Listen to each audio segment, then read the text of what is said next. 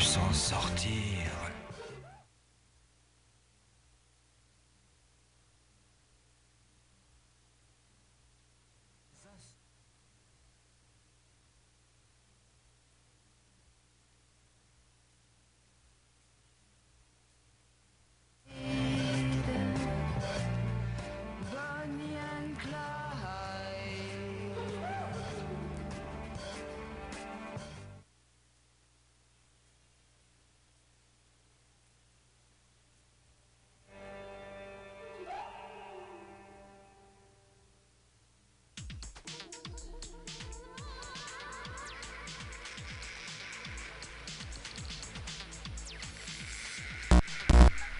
Promise of something whole.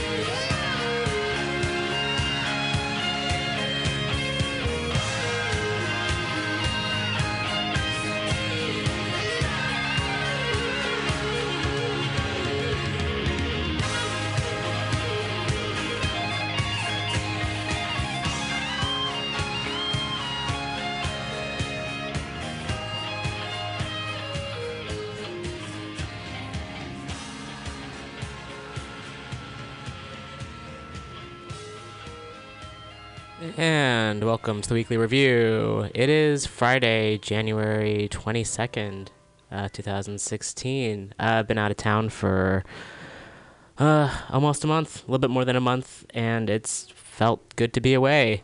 I have to say I was in much better spirits not reading the news every week.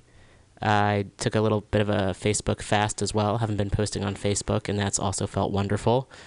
And I've been appreciating talking to people in person as opposed to putting things out there and waiting for a response or waiting for that little red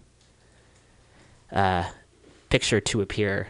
It's been nice to actually talk to people about things. I've got some photos. I was away. I was pet sitting. I was visiting friends, thinking about things and thinking about heading off to other parts of the world and other parts of the country, which I think will be happening by the end of the year. So I'm looking forward to that. Missed out on some news, which I'll be covering some of. There's a lot to go back to and a lot to encompass. A lot that's happened. So I'll do my best to get to a few things. I always like to start off with a little bit of a rant, as it were, and I have a bit of a sad political rant. It's not even it's a rant. Just lost another friend to suicide. Found out last Thursday, a friend of mine named Bryn Kelly, whom I met in New York back in 2008. And Bryn was a trans woman and really beloved by the community. She was an artist and a writer and a musician and an activist. And feels really, I'm still trying to put the words together. And there's going to be a memorial for her in early February in New York. They put a fundraising page together, and they've raised all the funds to cover the memorial, and then the excess funds are going to go to organizations that help specialize in funding housing for trans folks. It's just really sad, I guess, more than anything else, and I feel frustrated with society in general. And I think suicidal ideation is a pretty big thing that a lot of folks struggle with, and in the trans community especially. And to lose someone who was such a guiding light in a way, and was so vocal and a really incredible person, it's a big shame. And I'm still figuring out how to deal with it and how to process it and what to say about it. And I thought at some point maybe to do a program just talking about memories of her. I wish I'd known her better. We only hung out a few times. And I think there's that thing with social media where there's this false sense. There's certainly a connection that we have to one another, but maybe there's like a false, for me it feels false in a way when people post things, and then there's this stories that we make up based on what people post, this idea that we know how people are doing and we know what people are up to and how they are, and this assumption that if people are posting, good things or positive things, that somehow everything's okay. And maybe there's not so much of a need to connect to someone when in the end that's not necessarily the case. So a few folks, we had a lot of mutual friends, and a lot of people have been posting, memories of her and stories, and a few rants as well, just to kind of wake people up a little bit, because this is something that's been going on for a really long time, and a lot of communities deal with suicide, and it's tricky when it's a lot of times societal and systemic. The kind of experiences that a lot of folks have to face, even people who she was like on the trans, every year there's like a trans 100 list of folks who have accomplished X, Y, or Z, or Z, and she was on there last year. And giving this idea that there's something to aspire to, and then even if you make it that far, that's still not necessarily enough. You still have to deal with society's bullshit. Speaking of bullshit, I guess I'll be hopping around a little bit, and then I'll get into reading a few longer pieces. So I got my Screen Actors Guild card earlier this year, which is a privilege, and I feel grateful to have gotten that from some work that I've done. And so it's Academy Awards season, so they send out screeners and so DVDs of films that have been nominated, so people can vote on the actors. And so I've been trying to catch up, and I've got some rants about some of the movies I've seen. Some have been really good, some I think have been just utter trash, to be honest. I know it takes a lot of time and energy and people power to make a movie. There's some things I've seen though. Well, one in particular, The Revenant, which I thought was just terrible.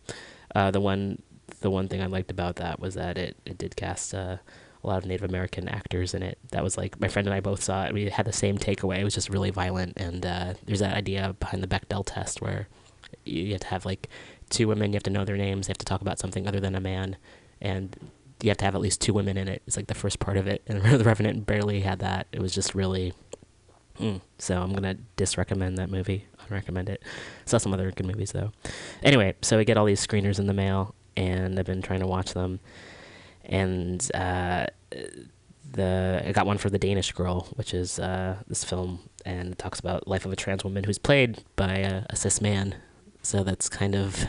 There's been a lot of furor, maybe that's the right word, anger about that, about casting a cis person in a trans role when there are so many trans actors out there. And you have that Bryn, for instance, who was a trans actor. I just like the term actor for everybody. And this idea that somehow there's like not that talent pool out there and you have to like somehow cast cis folks in trans roles is kind of gross. Anyway, so I got one in the mail and I was like, ugh, like doing my best to try to avoid this film. And, you know, I've heard that Eddie Redmayne does a good job and it's well done or whatever. I've also read critiques of it. This idea, it's kind of inescapable. The transphobia is really inescapable. There's not one day I wake up and go through the world where I don't think about either being trans or just about the gender binary and the boxes that people put each other into and the boxes that one kind of has to fall into. And even just with misogyny as well, how that's so huge. And even though it's not necessarily directed at me anymore, it's still all around. It's everywhere. Oh, so I was thinking about that as well. It was also Martin Luther King Day on Monday, and there was like 96 hours of actions in the Bay Area, and there was a march that happened, started off in downtown Oakland by Oscar Grant Plaza, and then went all the way to Emeryville. It was about a 4-mile march, and there were thousands of people there, and it was great to see so many folks out and about.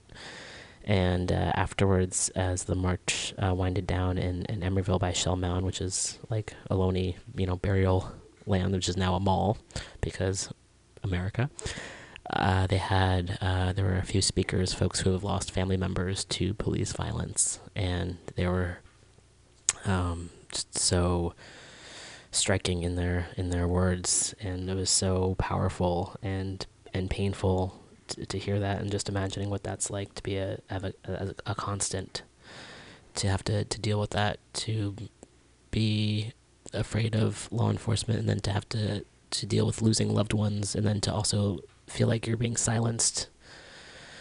So that was intense. And they also had some folks blocked the Bay Bridge as well, and there were people who were online. I'm sure other places were many people who were supportive, and then there are some folks who were not so supportive. And I mean, the idea is, if you are that upset about traffic, imagine how upset you'd be if you had members of your family taken from you by law enforcement. So if you put that anger elsewhere, people wouldn't be protesting if there was nothing to protest about, but there is. So that's just something to think about. So I think that's a pretty good wind up. Well, I'll talk a little bit more. I was pet sitting for some friends of mine from New York, whom I met. I met them in New York, and they moved out to the Big Island, and they flew me out there, which was really generous and awesome of them. And so I spent the first, I saw them, and then the week and a half after that was me and 2 cats I used to sit for and a dog, and had a lot of alone time, which was nice. And I drove for the first time in over 10 years, which is a big deal. And I also been taking a break from pot for a little bit. I've been doing it here and there, but definitely taking a break, which has been nice as well. So kind of clearing my head a little bit. And then they came back and we spent some time together, which was wonderful. And they're just great people who really talk about unconditional love. Just that's who they are, and that was great. And I took a theta healing class, which was awesome. So now I'm a theta healer. That's neat. And just saw a lot of great parts of the island, and it was just really beautiful, and it felt like it's the next best thing to getting out of the country in a way. It felt like I was in a new place, even though I'd been to the Big Island before. It felt like I was really just in a totally different headspace. I saw one police officer. I was there for 20 days. I saw one police officer there the entire time, and that was just someone who had pulled someone over on the side of the road. So I'd say, as opposed to the next place I went after that was LA to visit some friends, and had a really good time there. And there I saw quite a few police officers and heard quite a few police sirens. And so it was just a very different, when you're surrounded by police all the time, it definitely, I'm one of those folks who's more skeptical of law enforcement and distrustful of law enforcement, especially given some of it's my own experience and given a lot of my friends' experiences. I'm more skeptical than anything of it, and how much more relaxed I felt to be in a place where they weren't around and there wasn't that noise pollution, and there's this kind of tension that I feel when I'm around officers, and I think a lot of other folks do as well. And to not be around that felt like a huge relief. So that was definitely something to consider. So opened up the show with David Bowie, and there have been quite a few things. So I was talking about this yesterday. There's, I know David Bowie influenced a lot of people, and especially people in the queer, whatever word you want to use to describe. I know folks don't like the word queer, but if we're going to argue about words, then I'll never say anything. Within the whatever community, whatever you want to say, inspired a lot of people to feel like they could be themselves, etc. And there's also just a lot of pushback in terms of some of his behavior earlier on with groupies who were like 13, and that's a pretty common, well-known fact. Not just one, but like a lot of underage folks, which is kind of sketchy. And a few other things that he's done in his career. And he's had a very prolific career, certainly. I think it's definitely important to acknowledge, though, that some of his stuff wasn't, his personal behavior shouldn't be overlooked necessarily. And also wanted to mention, and I'll be playing some later, Klaus Nomi, who was a German opera singer who really influenced Bowie. And there's a great documentary called The Nomi Song, and it talks about Klaus's life. And he came to New York, and he was kind of described as an alien, and had an incredible voice, and was just a very interesting dresser. And you can see him, I think the most popular way one would have seen him was that he was a backup singer for David Bowie when he was on Saturday Night Live, like in the late 70s.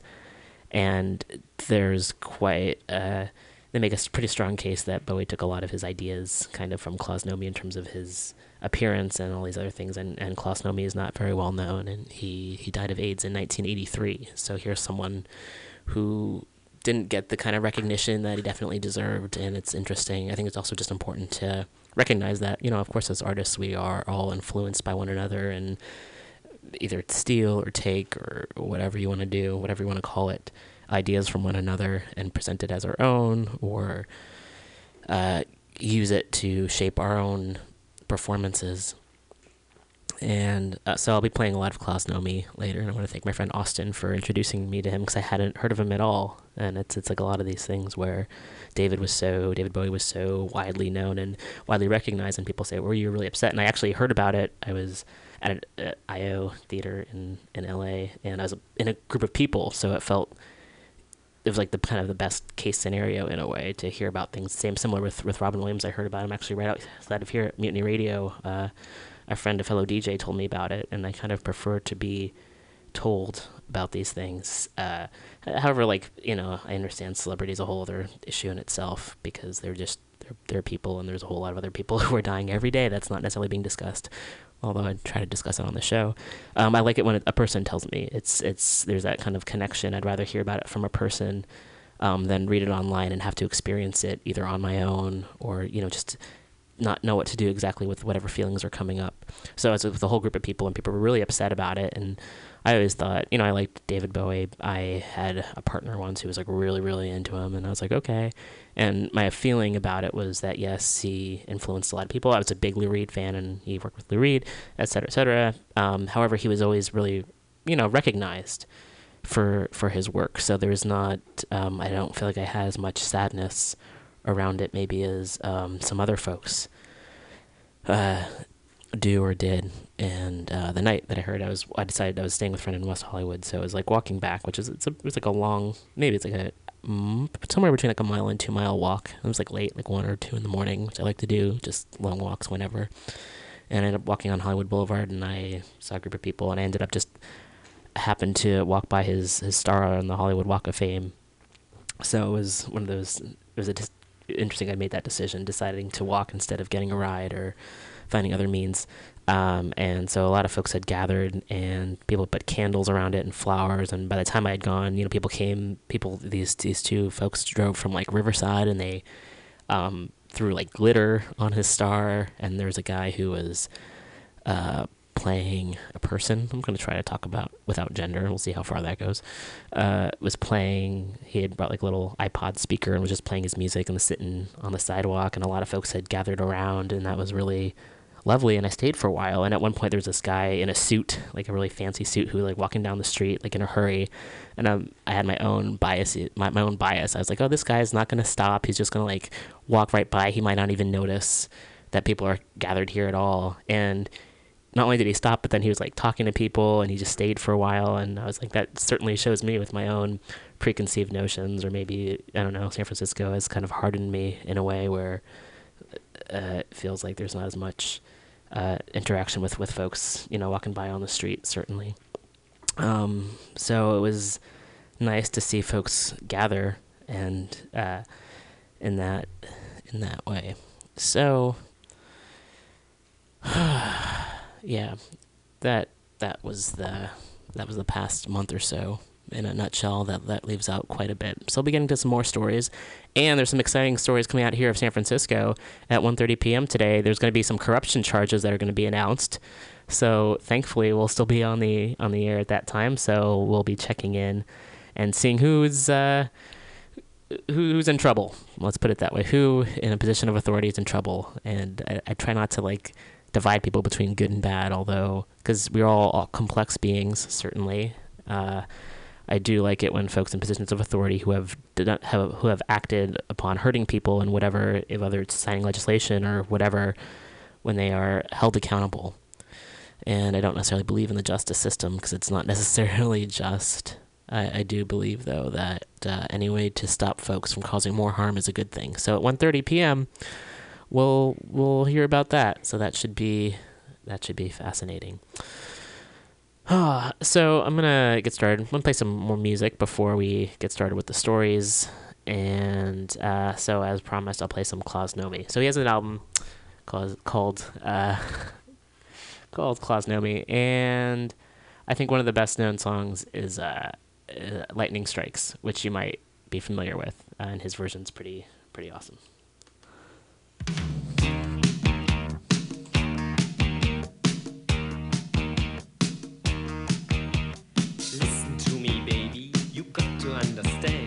You're old enough to learn the makings of a man. Listen to me, baby, it's time to settle down. Am I asking too much for you to stick around?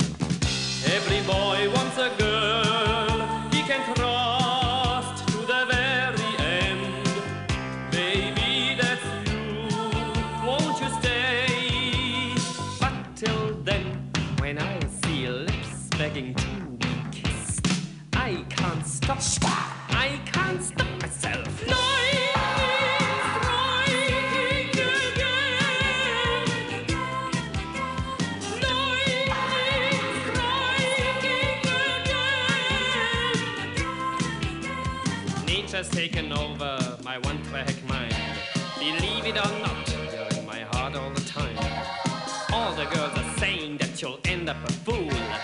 For the time being, baby, live by my rules.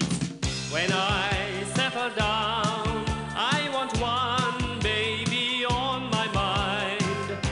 Forgive and forget, and I'll make up for all lost time. If she's put together fine, then she's on my mind. I can't stop. I can't stop myself.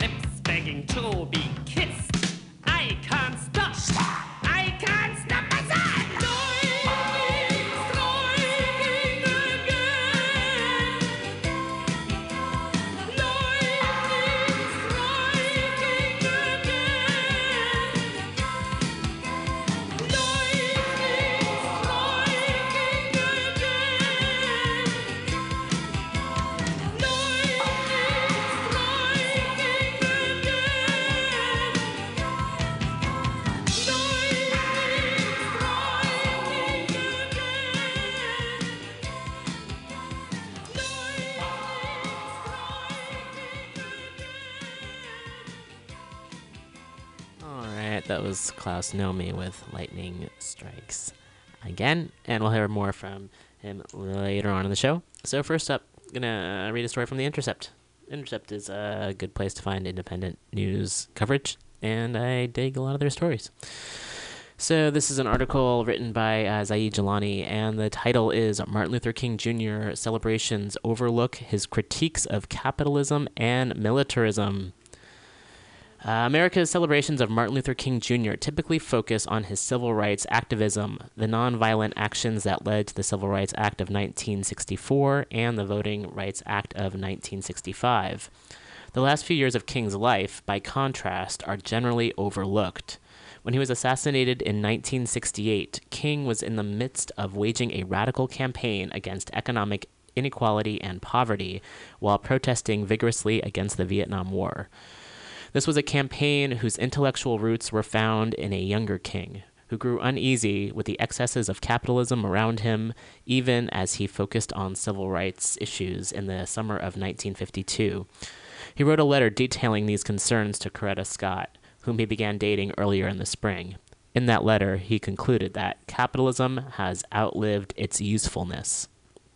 And he writes, I imagine you already know that I am much more socialistic in my economic theory than capitalistic, and yet I am not so opposed to capitalism that I have failed to see its relative merits.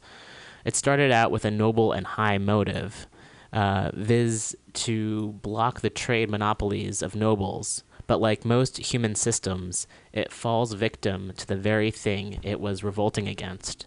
So today, capitalism has outlived its usefulness. It has brought about a system that takes necessities from the masses to give luxuries to the classes. Government officials tracked his growing radicalism and feared it. King is so hot these days that it looks like Marx coming to the White House, complained President John F. Kennedy in 1963 as King was ramping up his nonviolence campaign in the South. He authorized his brother, Attorney General Bobby Kennedy, to wiretap King and his associates. In 1966, King told staff at the Southern Christian Leadership Conference that there must be a better distribution of wealth and maybe America must move toward a democratic socialism. Call it what you may call it. Call it what you may. Call it democracy or call it democratic socialism. But there must be a better distribution of wealth within this country for all of God's children. King was also increasingly disturbed by the war in Vietnam, and he would raise the issue privately with President Lyndon Johnson in their White House calls and meetings. In April 1967, King gave a speech at Riverside Church in New York City, where he called the U.S. government the greatest purveyor of violence in the world and denounced napalm bombings and the propping up of a puppet government in South Vietnam. The establishment responded bitterly to King's speech. The New York Times editorial board blasted King for linking the war in Vietnam to the struggles of civil rights and poverty alleviation in the United States, saying it was too facile a connection and that he was doing a disservice to both causes. It concluded that there are no simple answers to the war in Vietnam or to racial injustice in this country. The Washington Post editorial board said King had diminished his usefulness to his cause, his country, and his people. In all, 168 newspapers denounced him the next day. President Johnson immediately terminated his relationship with King. Oh gosh, I can't, God damn, I can't, fucking LBJ, I'm not even going to read his quote. I'm not going to read it. Oh, Jesus. Oh, fucking asshole. Oh. All right. Then LBJ says, we gave him the Civil Rights Act of 1964. We gave him the Voting Rights Act of 1965. We gave him the war on poverty. What more does he want? And this is me censoring what he said because I'm not even going to repeat what he said. Asshole. Anyway, henceforth, King would be on the outside in a picket line shouting peace chants through the wrought iron gates, noted historian Harvard Sitkoff. A Harris poll conducted after King's Vietnam speech found that only 25% of even African Americans supported him in his anti-war turn. Only 9% of the public at large agreed with his objections to the war. Despite the intense backlash from elites and the public, King continued to soldier on in 1967. He gave Christmas Eve a sermon to his congregation at Ebenezer Baptist Church in Atlanta, in which he assailed not just American capitalism, but the system of global markets that was failing to provide for the world's poor.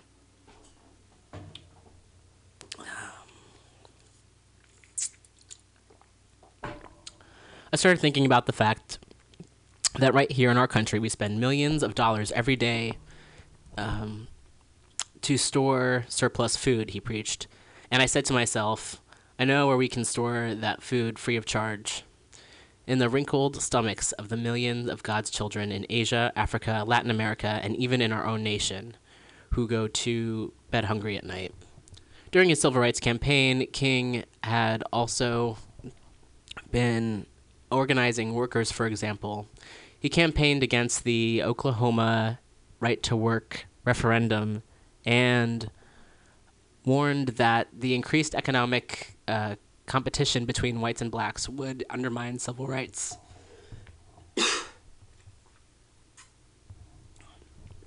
Calling instead for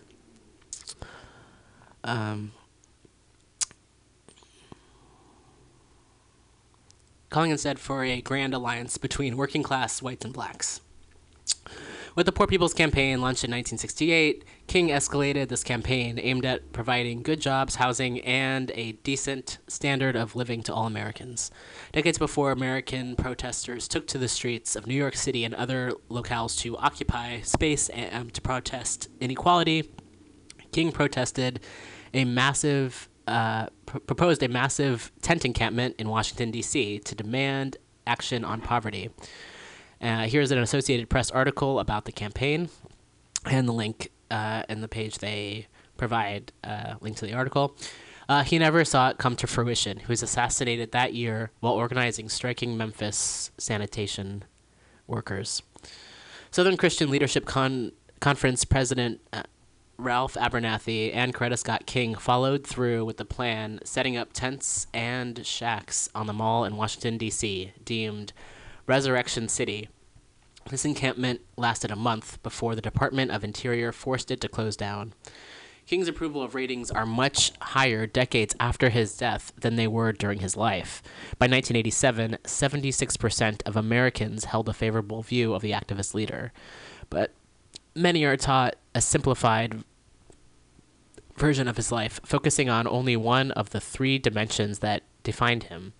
During the Vietnam speech that turned the establishment against him, King rallied against the giant triplets of racism, extreme materialism, and militarism.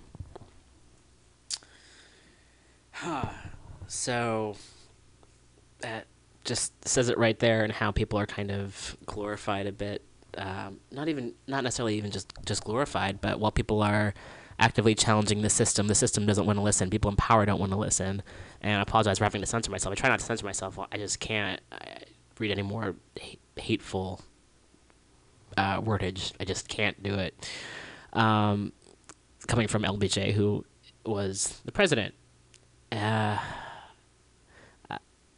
thinking now about how activists are sometimes, often challenged and even arrested and threatened for doing what is the best for, when they're actually standing up for would be the best for everybody. And I think things haven't really changed too much.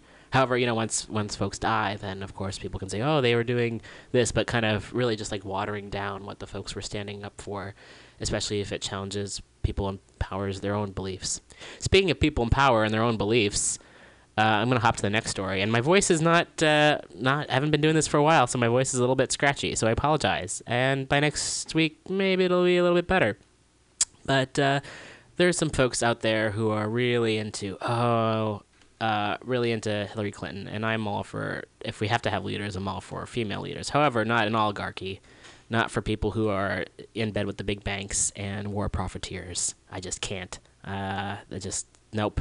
Sorry. That's not enough. So I'm going to read this story, also from The Intercept, about, and also she's been attacking Bernie Sanders, and it's like, I get that it's a political, it doesn't have to be a competition though. And if it's like, if we could all kind of work together, if they could all work together instead of trying to like, if you really cared about the American people, you would try to work with your competitors or your colleagues and try to make things better and find what you can agree on, instead of talking shit about people. And Bernie Sanders has a lot of. He's for some of my friends, he's not radical enough, and but a lot of folks really dig what he has to say. And telling the truth and challenging the big banks, for instance. There's other issues, of course. It's, again, going back to the whole idea of, David Bowie and being complex and doing a lot of good work, and that doesn't necessarily mean that you're a fabulous person all the time, or that one agrees with you with all of your statements and actions. So I'm going to read this. This is also from The Intercept, written by Li Fang. Half the foreign policy experts signing Clinton's anti-Sanders letter have ties to military contractors. So this is what a lot of us have been saying for a while. That we don't want to give them any more power, any of the military contractors any more power. Hillary Clinton's campaign released a letter this week in which 10 foreign policy experts criticized her opponent Bernie Sanders' call for closer engagement with Iran, and said Sanders had not thought through these crucial national security issues that can have profound consequences for our security. The missive from the Clinton campaign was covered widely in the press, but what wasn't disclosed in the coverage is that fully half of the former State Department officials and ambassadors who signed the letter and who are now backing Clinton are now enmeshed in the military contracting establishment, which has benefited tremendously from escalating violence around the world, particularly in the Middle East. Here are some of the letter's signatories' current employment positions that were not disclosed in this reporting of the letter.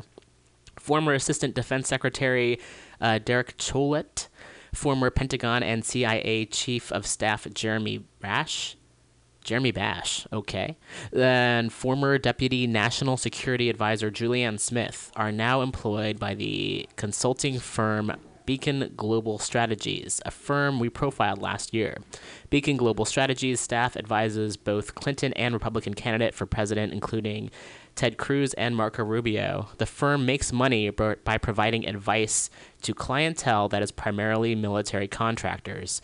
Beacon Global Strategies, however, has refused to disclose the identity of its clients.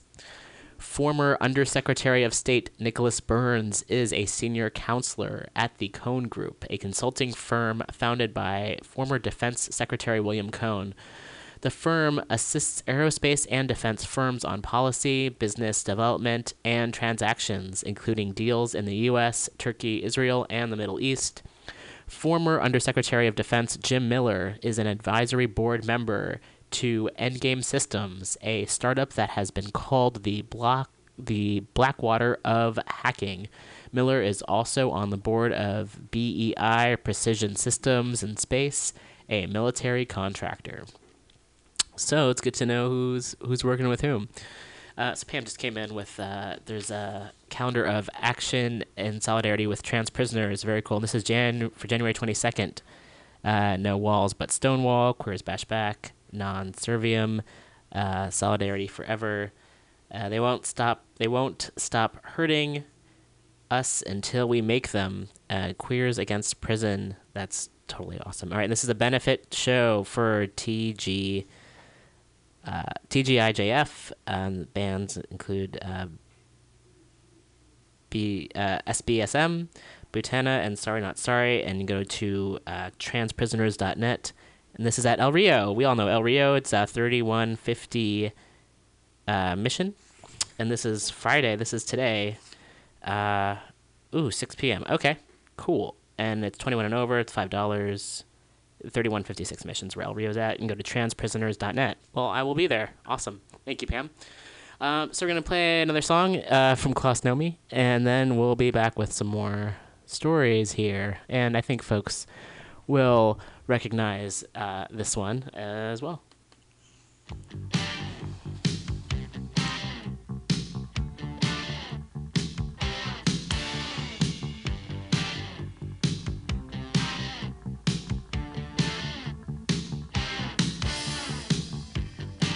You don't know me.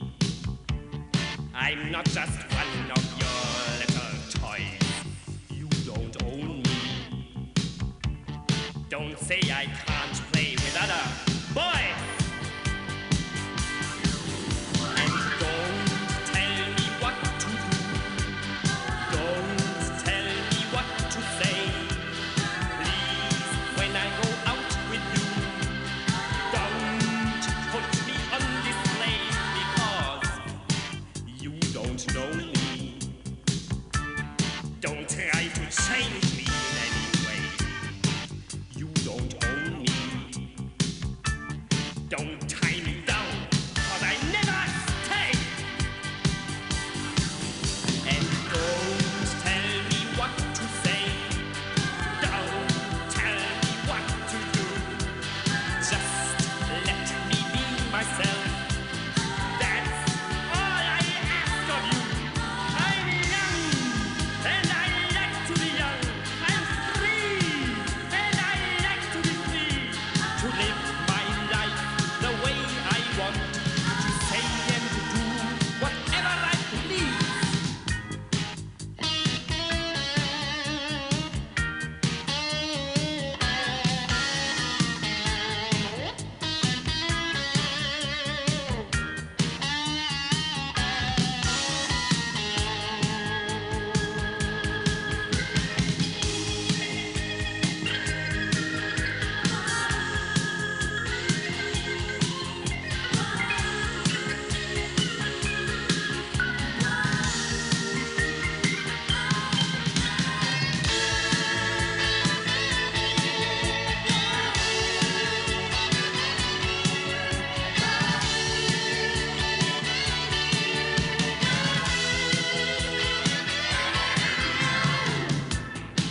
You don't know me.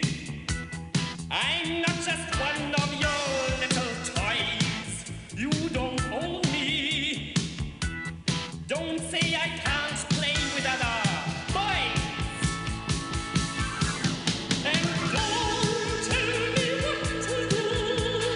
Don't tell me what to say. Please, when I go out with you, don't put me on display. I'm young, and I like to be young. I'm free, and I like to be free. To live my life the way I want. To say and do whatever I please.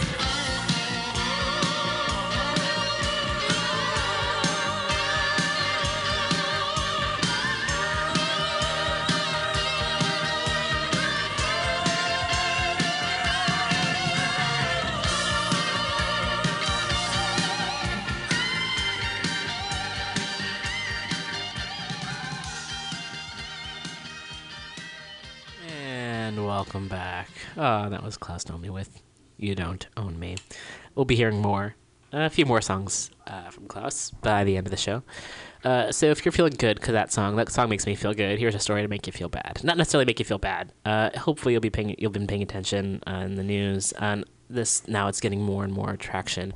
And this story comes out, this is like from December, but now there's been more, at least there have been more stories published about this, more of an outcry. And this is from US Uncut. And this article was written by Lacey McLaughlin. And children in Flint, Michigan have so much lead in their blood, state of emergency just declared. And this came out December 15th. So this was a while ago. This is a month ago. Okay, earlier this fall, a routine checkup reviewed a 1-year-old girl in Flint, Michigan had elevated levels of lead in her bloodstream. The child, who was given the pseudonym Michaela, in a recent study by the Hurley Medical Center in Flint, is one of the hundreds of children who have tested positive for lead poisoning in the city. Flint Mayor Karen Weaver declared a state of emergency Monday evening over the public health crisis. Lead poisoning disproportionately impacts low-income children like Michaela. Michaela lives with her single mother and two other older siblings on the west side of town.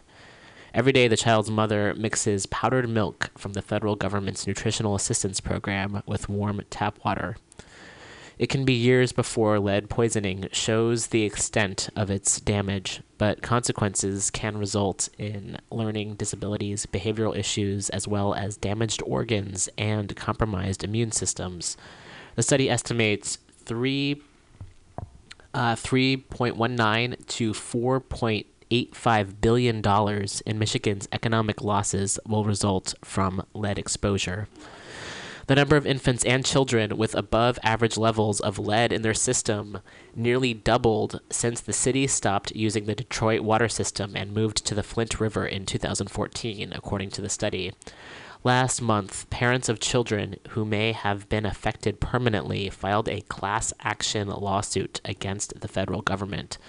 Mayor Weaver has made repeated pleas to state and federal officials over the last several months to voice concerns about the high content of lead in the city's drinking water. During a press conference in September, Weaver said that there had been a posture of denial that city officials had adopted regarding the contamination. It's unfathomable that highly trained, well-paid city administrators who are sworn in to uphold public trust respond to what is clearly a well-documented public health threat in such a callous, casual manner, she said. Weaver is asking the county to call a special meeting today to take action and is asking for support from the federal government. And moving along from there, there's another story dealing with that as well from NPR, and this is a more recent take on it, and this is from January 22nd, and it's written by Merritt Kennedy. It's again from NPR. Flint mayor says, who a lot of folks are asking to resign, politics and profit perpetuated lead-tainted water crisis. And that was, no, sorry, not the Flint mayor, the governor of Michigan, Rich Snyder. A lot of people are calling for Rich Snyder to resign. Okay, how high lead levels in Flint, Michigan's water has led President Obama to declare a state of emergency as criticism mounts that the problem has not been handled promptly. The people weren't put first. The health of the people was not put before profit and money, Flint Mayor Karen Weaver says in an interview with Ari Shapiro on All Things Considered. The problem started when Flint switched its water source to the Flint River in April 2014. The new supply was harder water, which corroded the city's pipes and leached lead into the tap water. Residents quickly started complaining about the water. General Motors stopped using it in October 2014 because it was corroding machinery.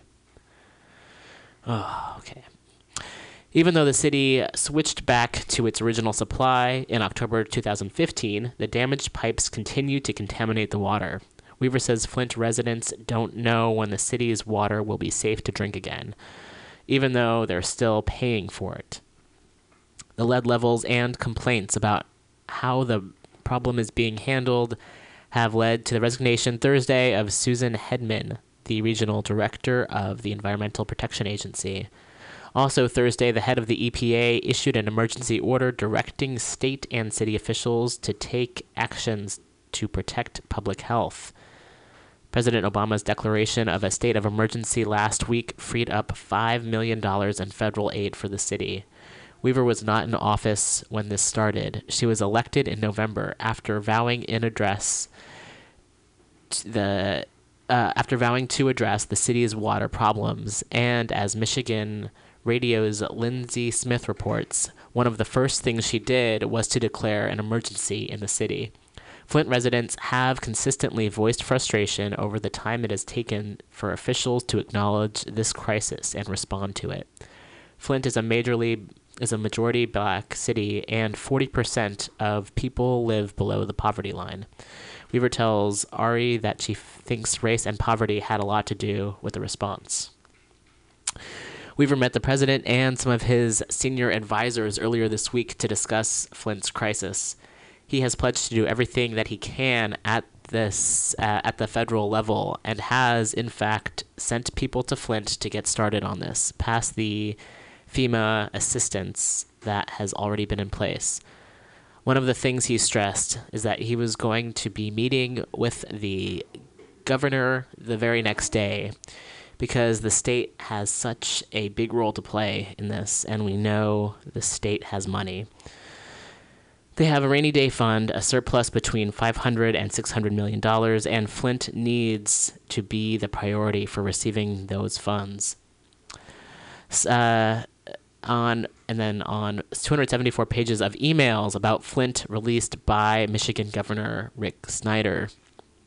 Snyder made the emails public on Wednesday following widespread criticism. He said he was releasing them so that you have answers to your questions about what we've done and what we're doing to make this right for the families of Flint. Here's what Weaver had to say. I haven't seen what's in those emails, but I will tell you this. It's something that he needed to do because one of the issues we've been dealing with is broken trust. And we've been kept in the dark regarding some information regarding our water. We've been given misinformation about the water, and the only way the governor can, if he can, rebuild trust is to start doing that. So it's a start for him, I suppose.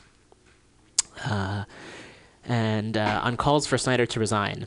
You know what? I'm glad those high-profile figures are out there, and they're putting the pressure on the governor and holding him accountable for some things.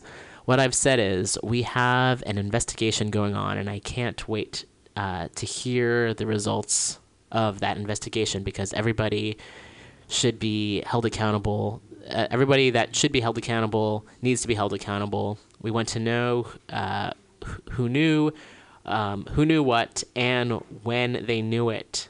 And that's from the governor all the way down to it if it includes local officials. We want everyone to be held accountable, and if it means they have to be removed, so be it.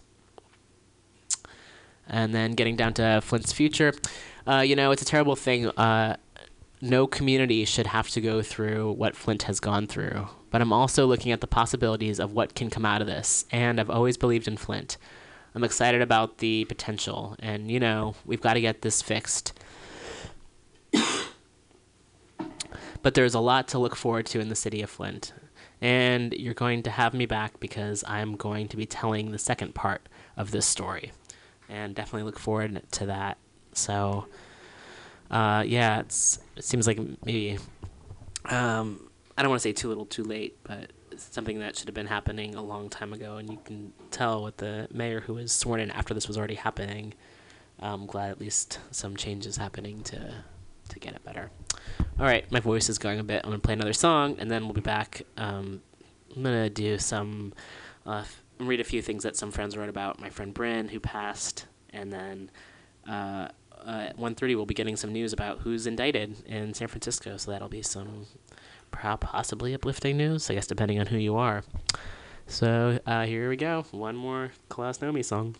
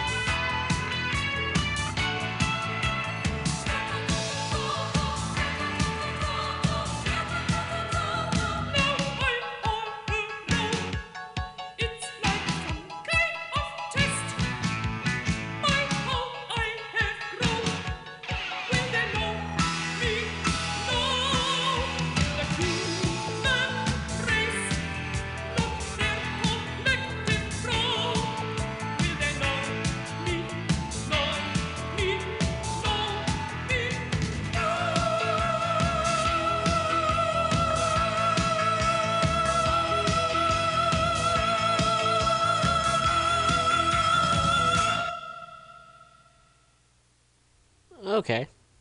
There we go. So I forgot. I didn't forget how tough this show was at times, and I guess I can definitely make it happier or decide. You know what? I can, and I will. I'll change it right now. I'll do a more uplifting story before we get to some more depressing things. So this is some good news coming out of Seattle. A lot of good things are coming out of Seattle. And this is a cool tiny house village opens with electricity to care for Seattle homeless. And this was on the Good News Network. I only found this because a friend posted this. And it'd be cool if we can do something similar here in the Bay Area, because we certainly have... There's a lot of homeless folks here, and especially with the Super Bowl coming, there's going to be a big protest the first Wednesday of the month around 5 p.m. Location to be determined. The mayor wanted to get rid of homeless folks in preparation for the Super Bowl, which has not been a good deal for the city because we're not making any money. The people who are making the money off are like the big investors, and it's going to kind of disrupt downtown. And we don't even have a football team. They play in Santa Clara, so that's my very terse rant on the Super Bowl, which is coming up, and part of me doesn't want to be here at all in the city while that's happening. There's going to be a protest, though, so that's good to know. However, some positive news, some good things that are happening in Seattle. A little village of tiny houses for the homeless is taking shape on a plot of land owned by a Lutheran church in Seattle, Washington. Volunteers gathered over the weekend to build the 14 homes. Each one is insulated and has electricity and oil heat. More importantly, a central building houses restrooms and running water with showers being insulated soon. Lutheran Church of the Good Shepherd put up the land for the village, the first of its kind in Seattle.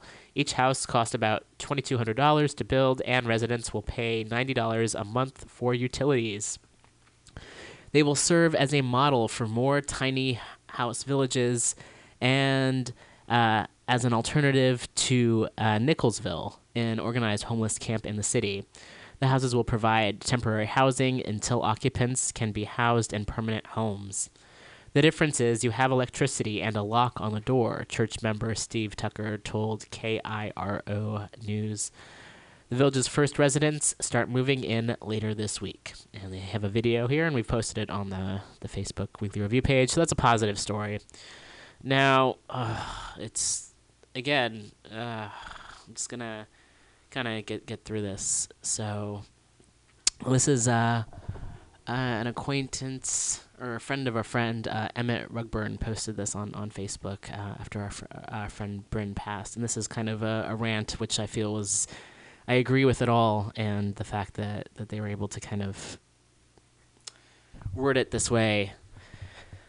I'm going to share it. It's been going around the Facebook feed. So here we go. Hey, straight people. Please read this.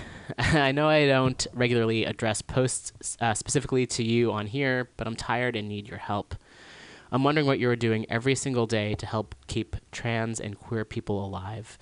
Brooklyn queers lost a great light, a trans femme, this week to suicide. She was an amazing performer, writer, and general dynamic. She is not the first person we have lost this year, and I'm hoping she will be the last, but I'm doubtful.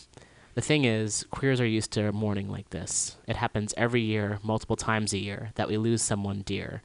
Overwhelmingly, most of the losses are people who take their own lives. And our reactions to their broken hearts are this. We say, I love you, you're important to me, please stay, to the ones who are still alive. We hold on to each other as best we can. And we think if we can just wrap our arms a little more tightly that we can slow the machine, and that our dearest loves will stick around. And it probably helps a little bit, but then we lose another person and we start the cycle again. Truthfully, it is not enough. We can't do this alone. The world needs to be different. Being trans, particularly trans feminine, isn't easy.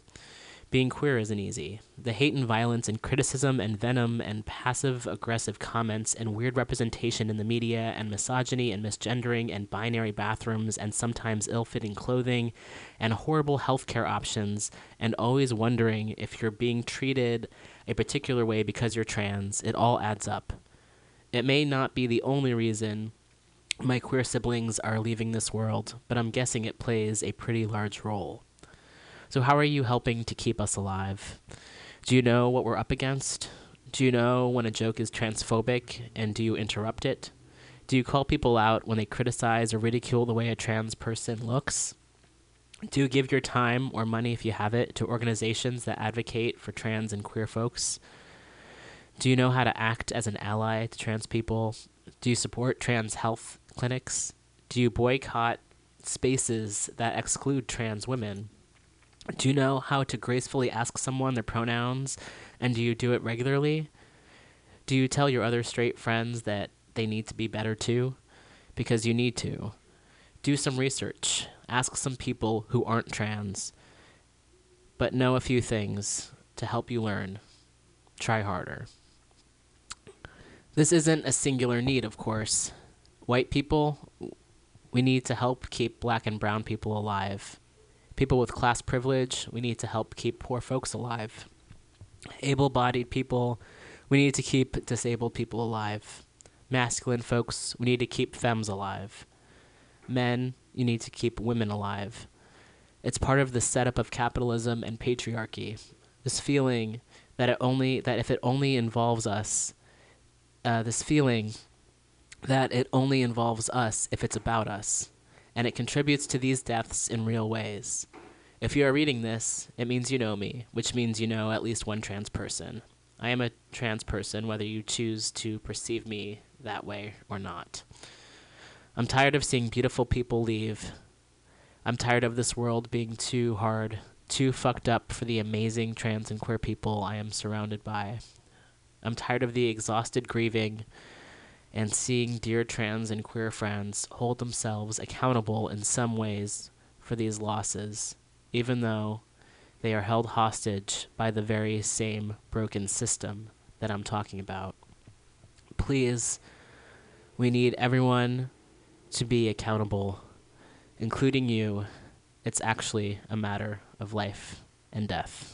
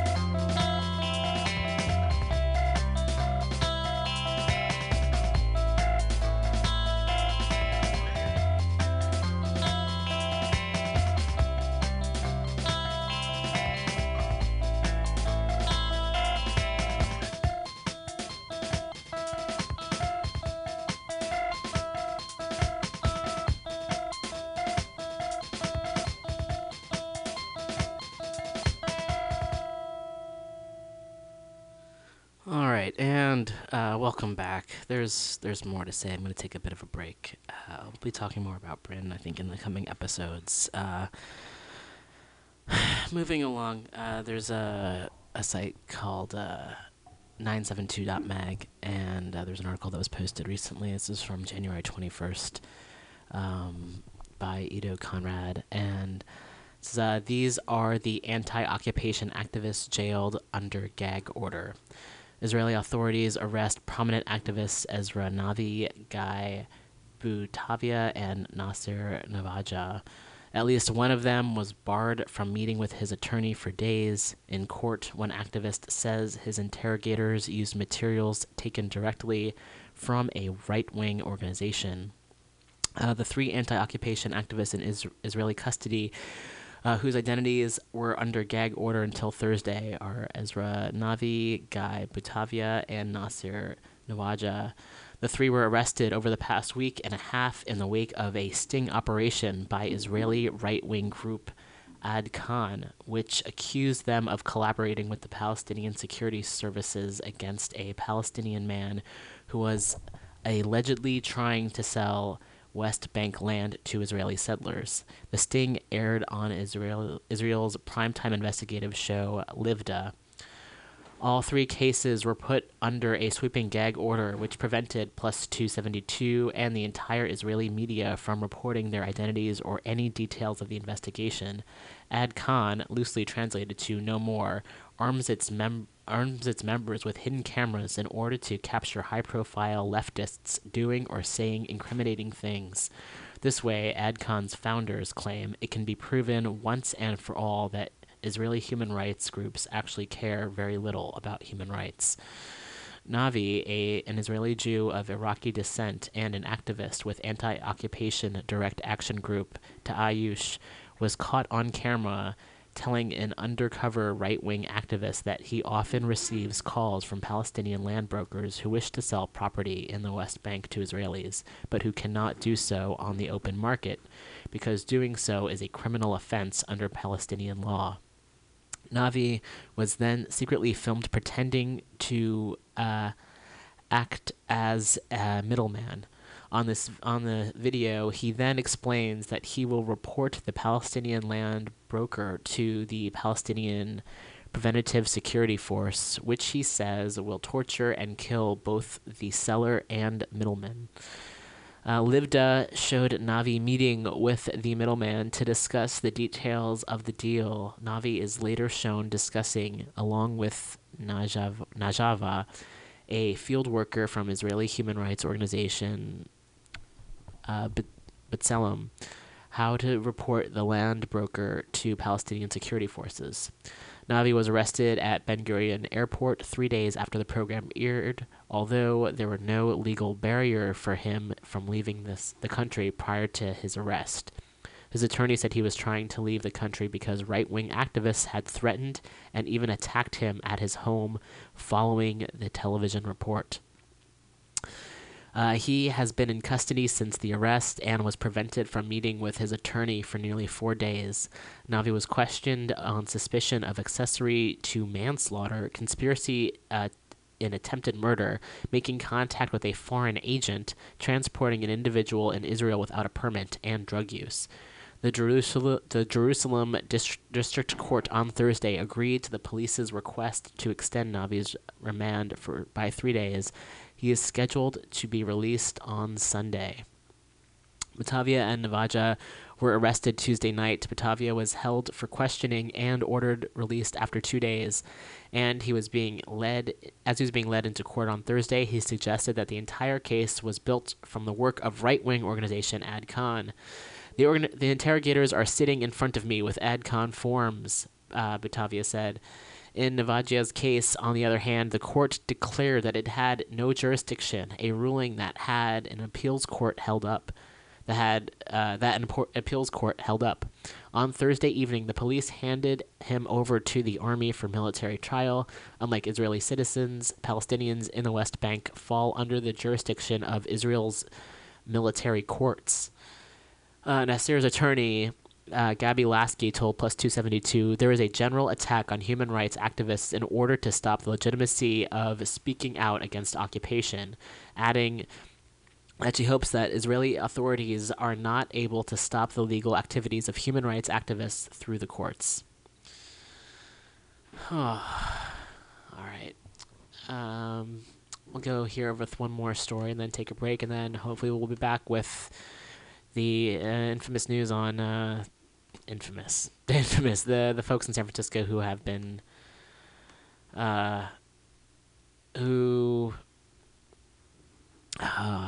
this really this is really, it's been a heavy episode. The folks in San Francisco who are being investigated. So this is a post that a friend of mine shared in New York, and I posted it here on the Comedy Network page here in the Bay Area. And in comedy, in any scene, there can be harassment. I have experienced some before I transitioned, after I transitioned. It doesn't matter. Folks get harassed. It sucks. So here's something, there's a link on the Bay Area Comedians Network page. Gross things that happened to me as a woman in comedy, anonymous. Fill out the anonymous form about your experience with sexism, assault, or harassment. You're not alone. The collective experiences will remain anonymous and will be posted in a post-secret format with photos and quotes of text from selected experiences to illustrate the everyday microaggressions, assault, crimes, and traumas we experience as a community. You will not be named, and the perpetrator will not be mentioned or named in any posts. If you have been keeping this experience private and are looking for help, we encourage you to contact the proper authorities, and or we can also put you in touch with resources. Email info@womenincomedy.org. And it's a very brief questionnaire. It asks where this happened, and how are you acquainted with this person. And then there's what did the perpetrator harass or say or do to you, and then also quotes or gross things that they said to you via text, email, or in person that you wanted to share. And then they ask if you've told anyone about it and if that person helped you or not, and then anything else you wanted to share. And you can put in your city and your age. So I've known quite a few folks, even just both in New York, here in San Francisco. There's definitely harassment. I've heard about a lot of harassment as well. So I'm glad that this forum is out there to collect more information, and so folks feel less alone, and this can start speaking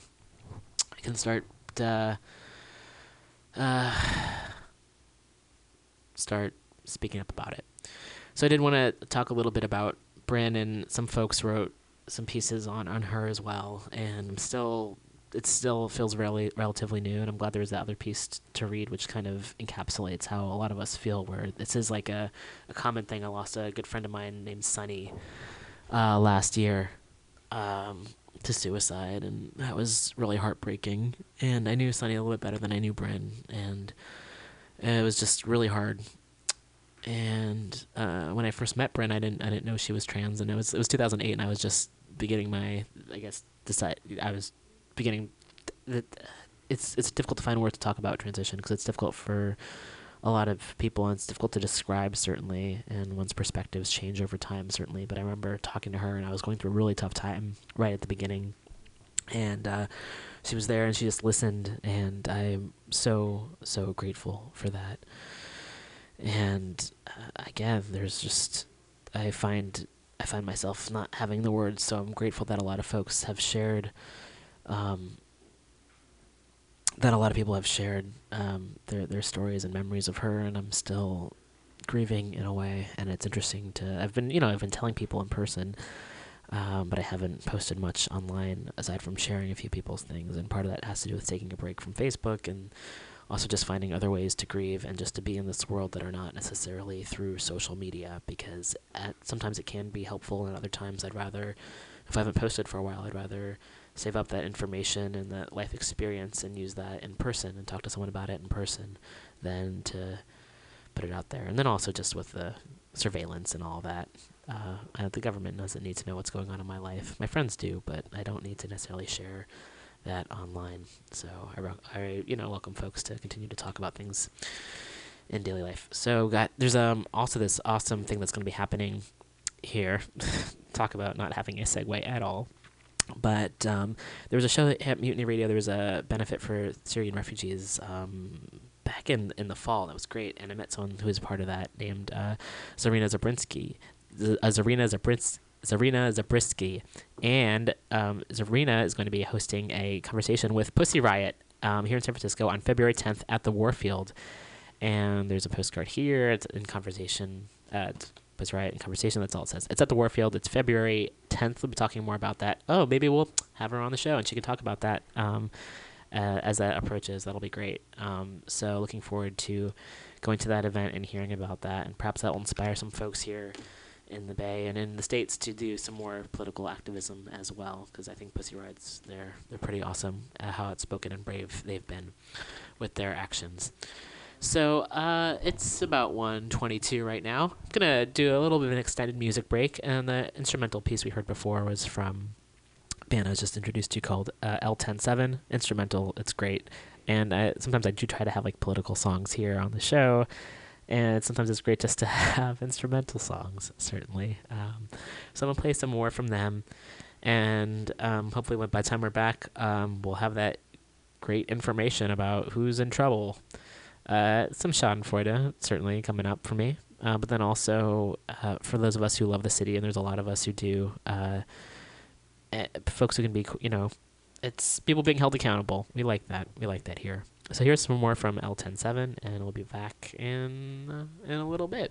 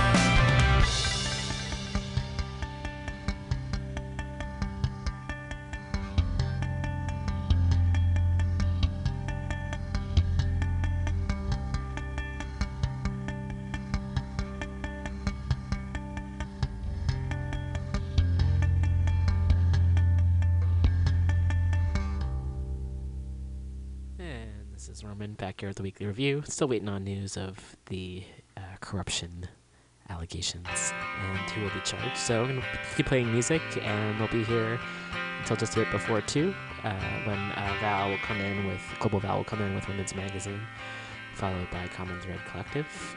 Tonight there is the Queer Open Mic happening at Modern Times Bookstore on 24th Street at 7:30. And as mentioned before, there is the Action in Solidarity with Trans Prisoners at El Rio tonight at 6 p.m.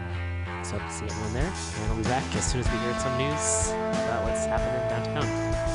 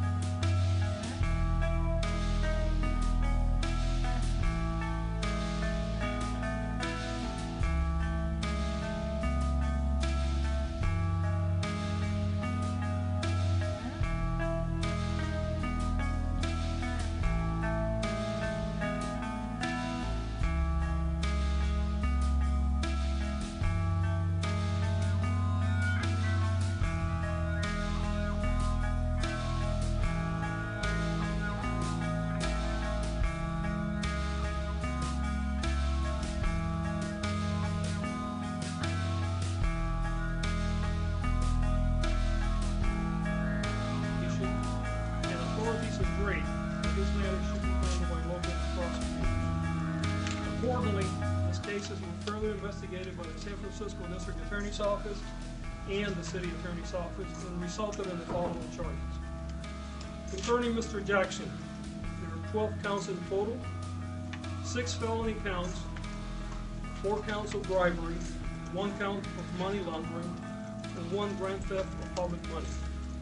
There's also 6 misdemeanor counts of campaign finance fraud. The exposure for Mr. Jackson is 11 years and 4 months in state prison. His bail is $208,000. Concerning Ms. Zula May Jones, there are 5 felony counts in total, 4 counts of bribery, and 1 count of money laundering. Exposure for Ms. Jones is 7 years and 8 months in state prison. Her bail is set at $175,000. Concerning Ms. Nasli Mohire, she has 5 felony counts in total, 4 counts of bribery, 1 count of money laundering. Her exposure is 7 years and 8 months in state prison. Her bail is also $175,000. Unfortunately, we cannot get into the details. There is a federal protective order concerning this investigation, and that is also part of the state case. Therefore, we're limited in what we can say to you, other than the information that is being provided. I'd like to turn it over now to Mr. Herrera to say a few words, and then Special Agent Johnson will also speak. And then, if you have any questions that are not within the protective order, we'll try to answer them as best we can. If not, we will be able to on this one. Dennis? Thank you, District Attorney Gascon. I just want to say that to echo the sentiments and the statements of the District Attorney, that both he and I take public integrity and public trust extremely seriously. And the fact that we have conducted this investigation jointly, I think, speaks volumes to how serious we view the public trust. The District Attorney and his people have done an outstanding job, and we look forward to working with them in the future as this investigation continues and develops. And to Special Agent in Charge Johnson, I just want to thank you on behalf of the City Attorney's Office for federal leadership and the development and investigation that you have done, and we look forward to working alongside you. And I know that you speak for the entirety of the federal government when you talk about how important public integrity and trust is. So thank you very much, and we look forward to taking your questions. It does not matter if the corruption of the public's trust and the law, either federal or state. We will find you and we will stop you. Okay. Can you tell us who you've interviewed or talked to as part of the investigation? No, we cannot. No. Can you tell us if anyone in the mayor's office was spoken to? We cannot go into the details again. And you know, normally we're much more expansive about the information that we provide when we file cases here. This case was under a federal protection order. Part of that case that was brought over to the state level also is under a, we cannot get into the details. All I can tell you is that we have been investigating irregularities in what we've done with the question. Can you give us any sort of timeline? As to when this investigation will end? Yeah. It's hard to tell.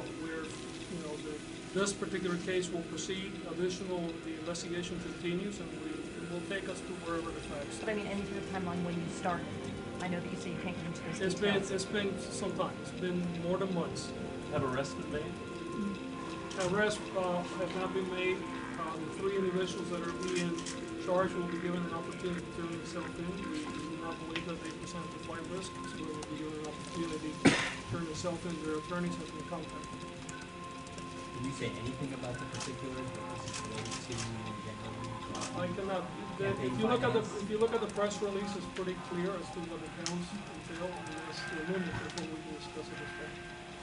How did it all start? It started through a federal investigation in one part, and there were other complaints that we were getting, so it's a combination of things that have come forward. Wow. Okay. Thank you very much. We really appreciate all of you. Yes, sir. Is it related to the shrimp boy? We cannot discuss the connection. Everyone. Yeah, make sure you get the press release, because I will give you the details. All right, so that was some of the live stream. So we have the names here of the folks who will be charged, and that is Nasli Mohajer, Zula Jones, and Keith Jackson. and they were charged with felony, bribery, and money laundering. And they kind of lead up to Edley, although Edley wasn't named. So on Facebook, there's a Vote 123 to replace Edley page, which Amy Farrah Weiss and Francisco Herrera and Stuart Shuffman, who are all guests on the show, people still contribute to this. So if you live in the Bay Area and you're still curious and want to find ways to make things a little bit better, it's a discussion board here on Facebook. So a friend of mine had posted that this was happening, and there are updates here.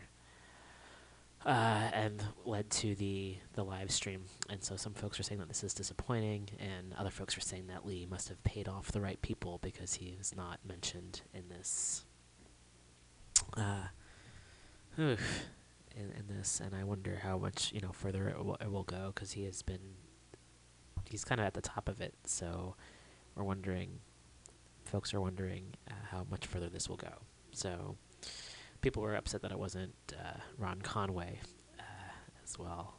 So we'll see where this leads. I'm not sure if this will be the end of it or if this will lead to more investigation. And I guess it doesn't surprise me in a way that it's there's certain people who kind of take the fall, and not that people aren't necessarily implicated in it, but it's the folks at the top are very seldom the ones who are the ones who get arrested, because they have power and influence and money, and they can kind of tell other people to take the fall for them. So it'll be curious to see where this goes, and maybe by next week we'll have some more information. So yep, that was a little bit anticlimactic, but I guess folks in positions of power being held accountable for their bribery or their money laundering. That says something. And they have the press release photographed here on the Vote 123 to replace Edley page as well. So with that note, no big news. I guess it just depends on how you look at it, certainly. So we'll see what happens next. I'm going to refresh once more, make sure there's no more additional news in this case to be reported, and then I'll play some music, and we'll be done until next week. And yep, that seems to be just about it. So thanks everybody for listening, and there's also some ideas that the folks who were arrested are considered like small fish, and then the big fish would be Edley and Jerry Brown, and perhaps if those folks speak up, the mayor and the governor will be named, which is pretty big news. Who knows what will happen? We'll see. So until then, have a good week, and be nice to people, and speak up for those who speak up for everybody. Do it. And I'll end on a Klaus Nomi song. What should we listen to? How about the Nomi chant? I think that's a good one. All right, have a great week, everyone, and we'll be back next week.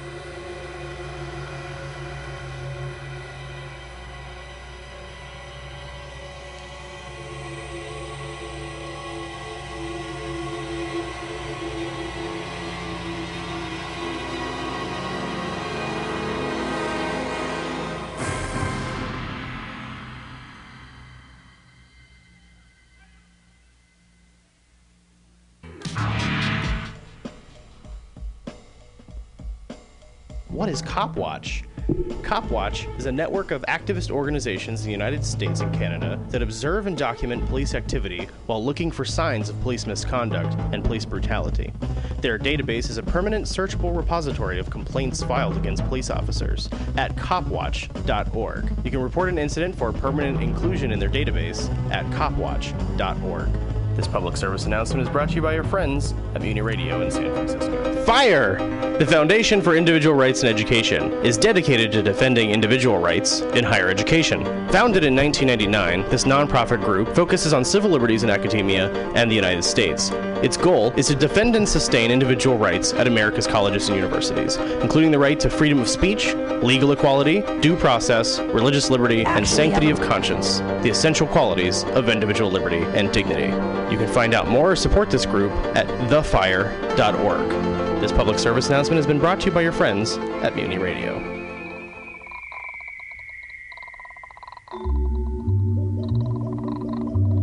Lions and tigers and bears, oh my. Lions and tigers and bears, oh my. Lions and tigers and bears and elephants and monkeys and hundreds of other animals are just waiting to get you at the San Francisco Zoo. But don't worry, Dorothy, these animals are fun. So the next time the kids complain that they've got nothing to do, pack them up and follow the yellow brick road to the San Francisco Zoo. Lions and tigers and bears, oh my. Do you or someone you know have epilepsy and need support? The Epilepsy Foundation of Northern California has been providing services to families affected by epilepsy since 1953. They are dedicated to serving the nearly 140,000 people with epilepsy in our region and seek to ensure that people with seizures are able to participate in all of life's experiences. To find out more, visit the Epilepsy Foundation of Northern California at epilepsynorcal.org. This public service announcement is brought to you by your friends at Mutiny Radio.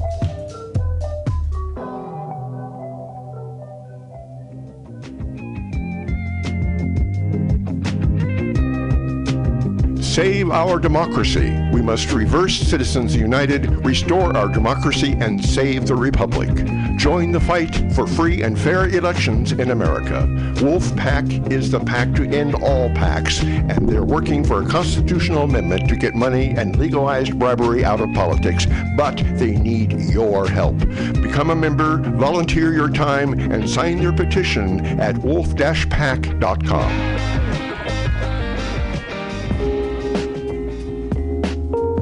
Grid Alternatives is a nonprofit organization and licensed solar installer working throughout California to empower communities in need by installing solar panels on low-income housing.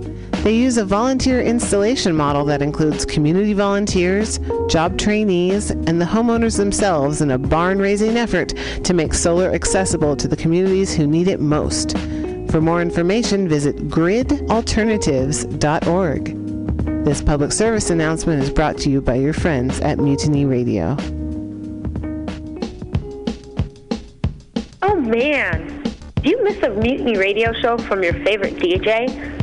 Did you find out about a guest interviewed on Mutiny Radio a day too late? Are you wishing that you had a time-traveling DeLorean to listen to those shows again? Don't you fret. Simply go to mutinyradio.org and listen to our podcasts. Yes, it's that easy. Click on the podcast button and find your favorite show. Heck, click a variety of podcasts for a sample of all of our great programming here at Mutiny Radio. And don't forget to listen to us live on iTunes Radio under The Eclectic. The Muscular Dystrophy Association is the world's leading nonprofit health agency dedicated to finding treatments and cures for muscular dystrophy, amyotrophic lateral sclerosis, and other neuromuscular diseases. They do so by funding worldwide research, providing comprehensive healthcare services and support to MDA families nationwide, and by rallying communities to fight back through advocacy, fundraising, and local engagement. It's special work powered by special people who give generously. Visit mda.org for more information. This public service announcement is brought to you by your friends at Mutiny Sunday Radio. Streets are events that encourage recreation, community activities, and fun in San Francisco. Sunday Streets closes city streets to automobile traffic and opens them to people for several hours on various Sundays throughout the year, so participants can enjoy a large, temporary public space where they can bike, walk, run, dance, do yoga, or any other physical activity. Nonprofit and health organizations offer free activities and share information about their services during the event. Visit sundaystreetssf.org for more information. This public service announcement is brought to you by your friends at Mutiny Radio in San Francisco. The National Lawyers Guild is dedicated to the need for basic change in the structure of our political and economic systems. They seek to unite lawyers, law students, legal workers, and jailhouse lawyers of America to function as an effective political and social